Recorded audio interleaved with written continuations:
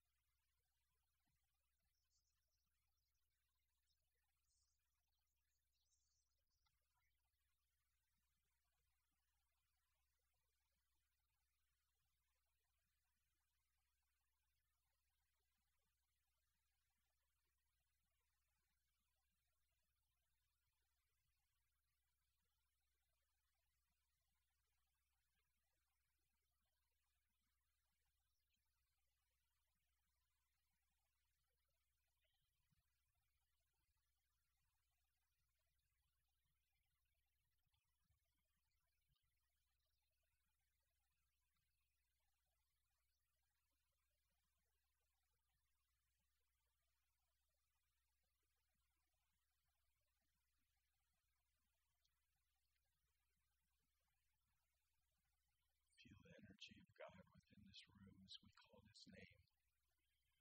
You are one within yourself. You feel one with God.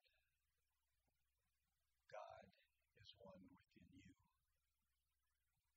And it's here that we now open our hearts and our minds to understand the strength of the love of God within. Dr. Martin Luther King said that darkness cannot drive out darkness. Only light can do that. Hate cannot drive out hate. Only love can do that. Absorb those words with every fiber of your being.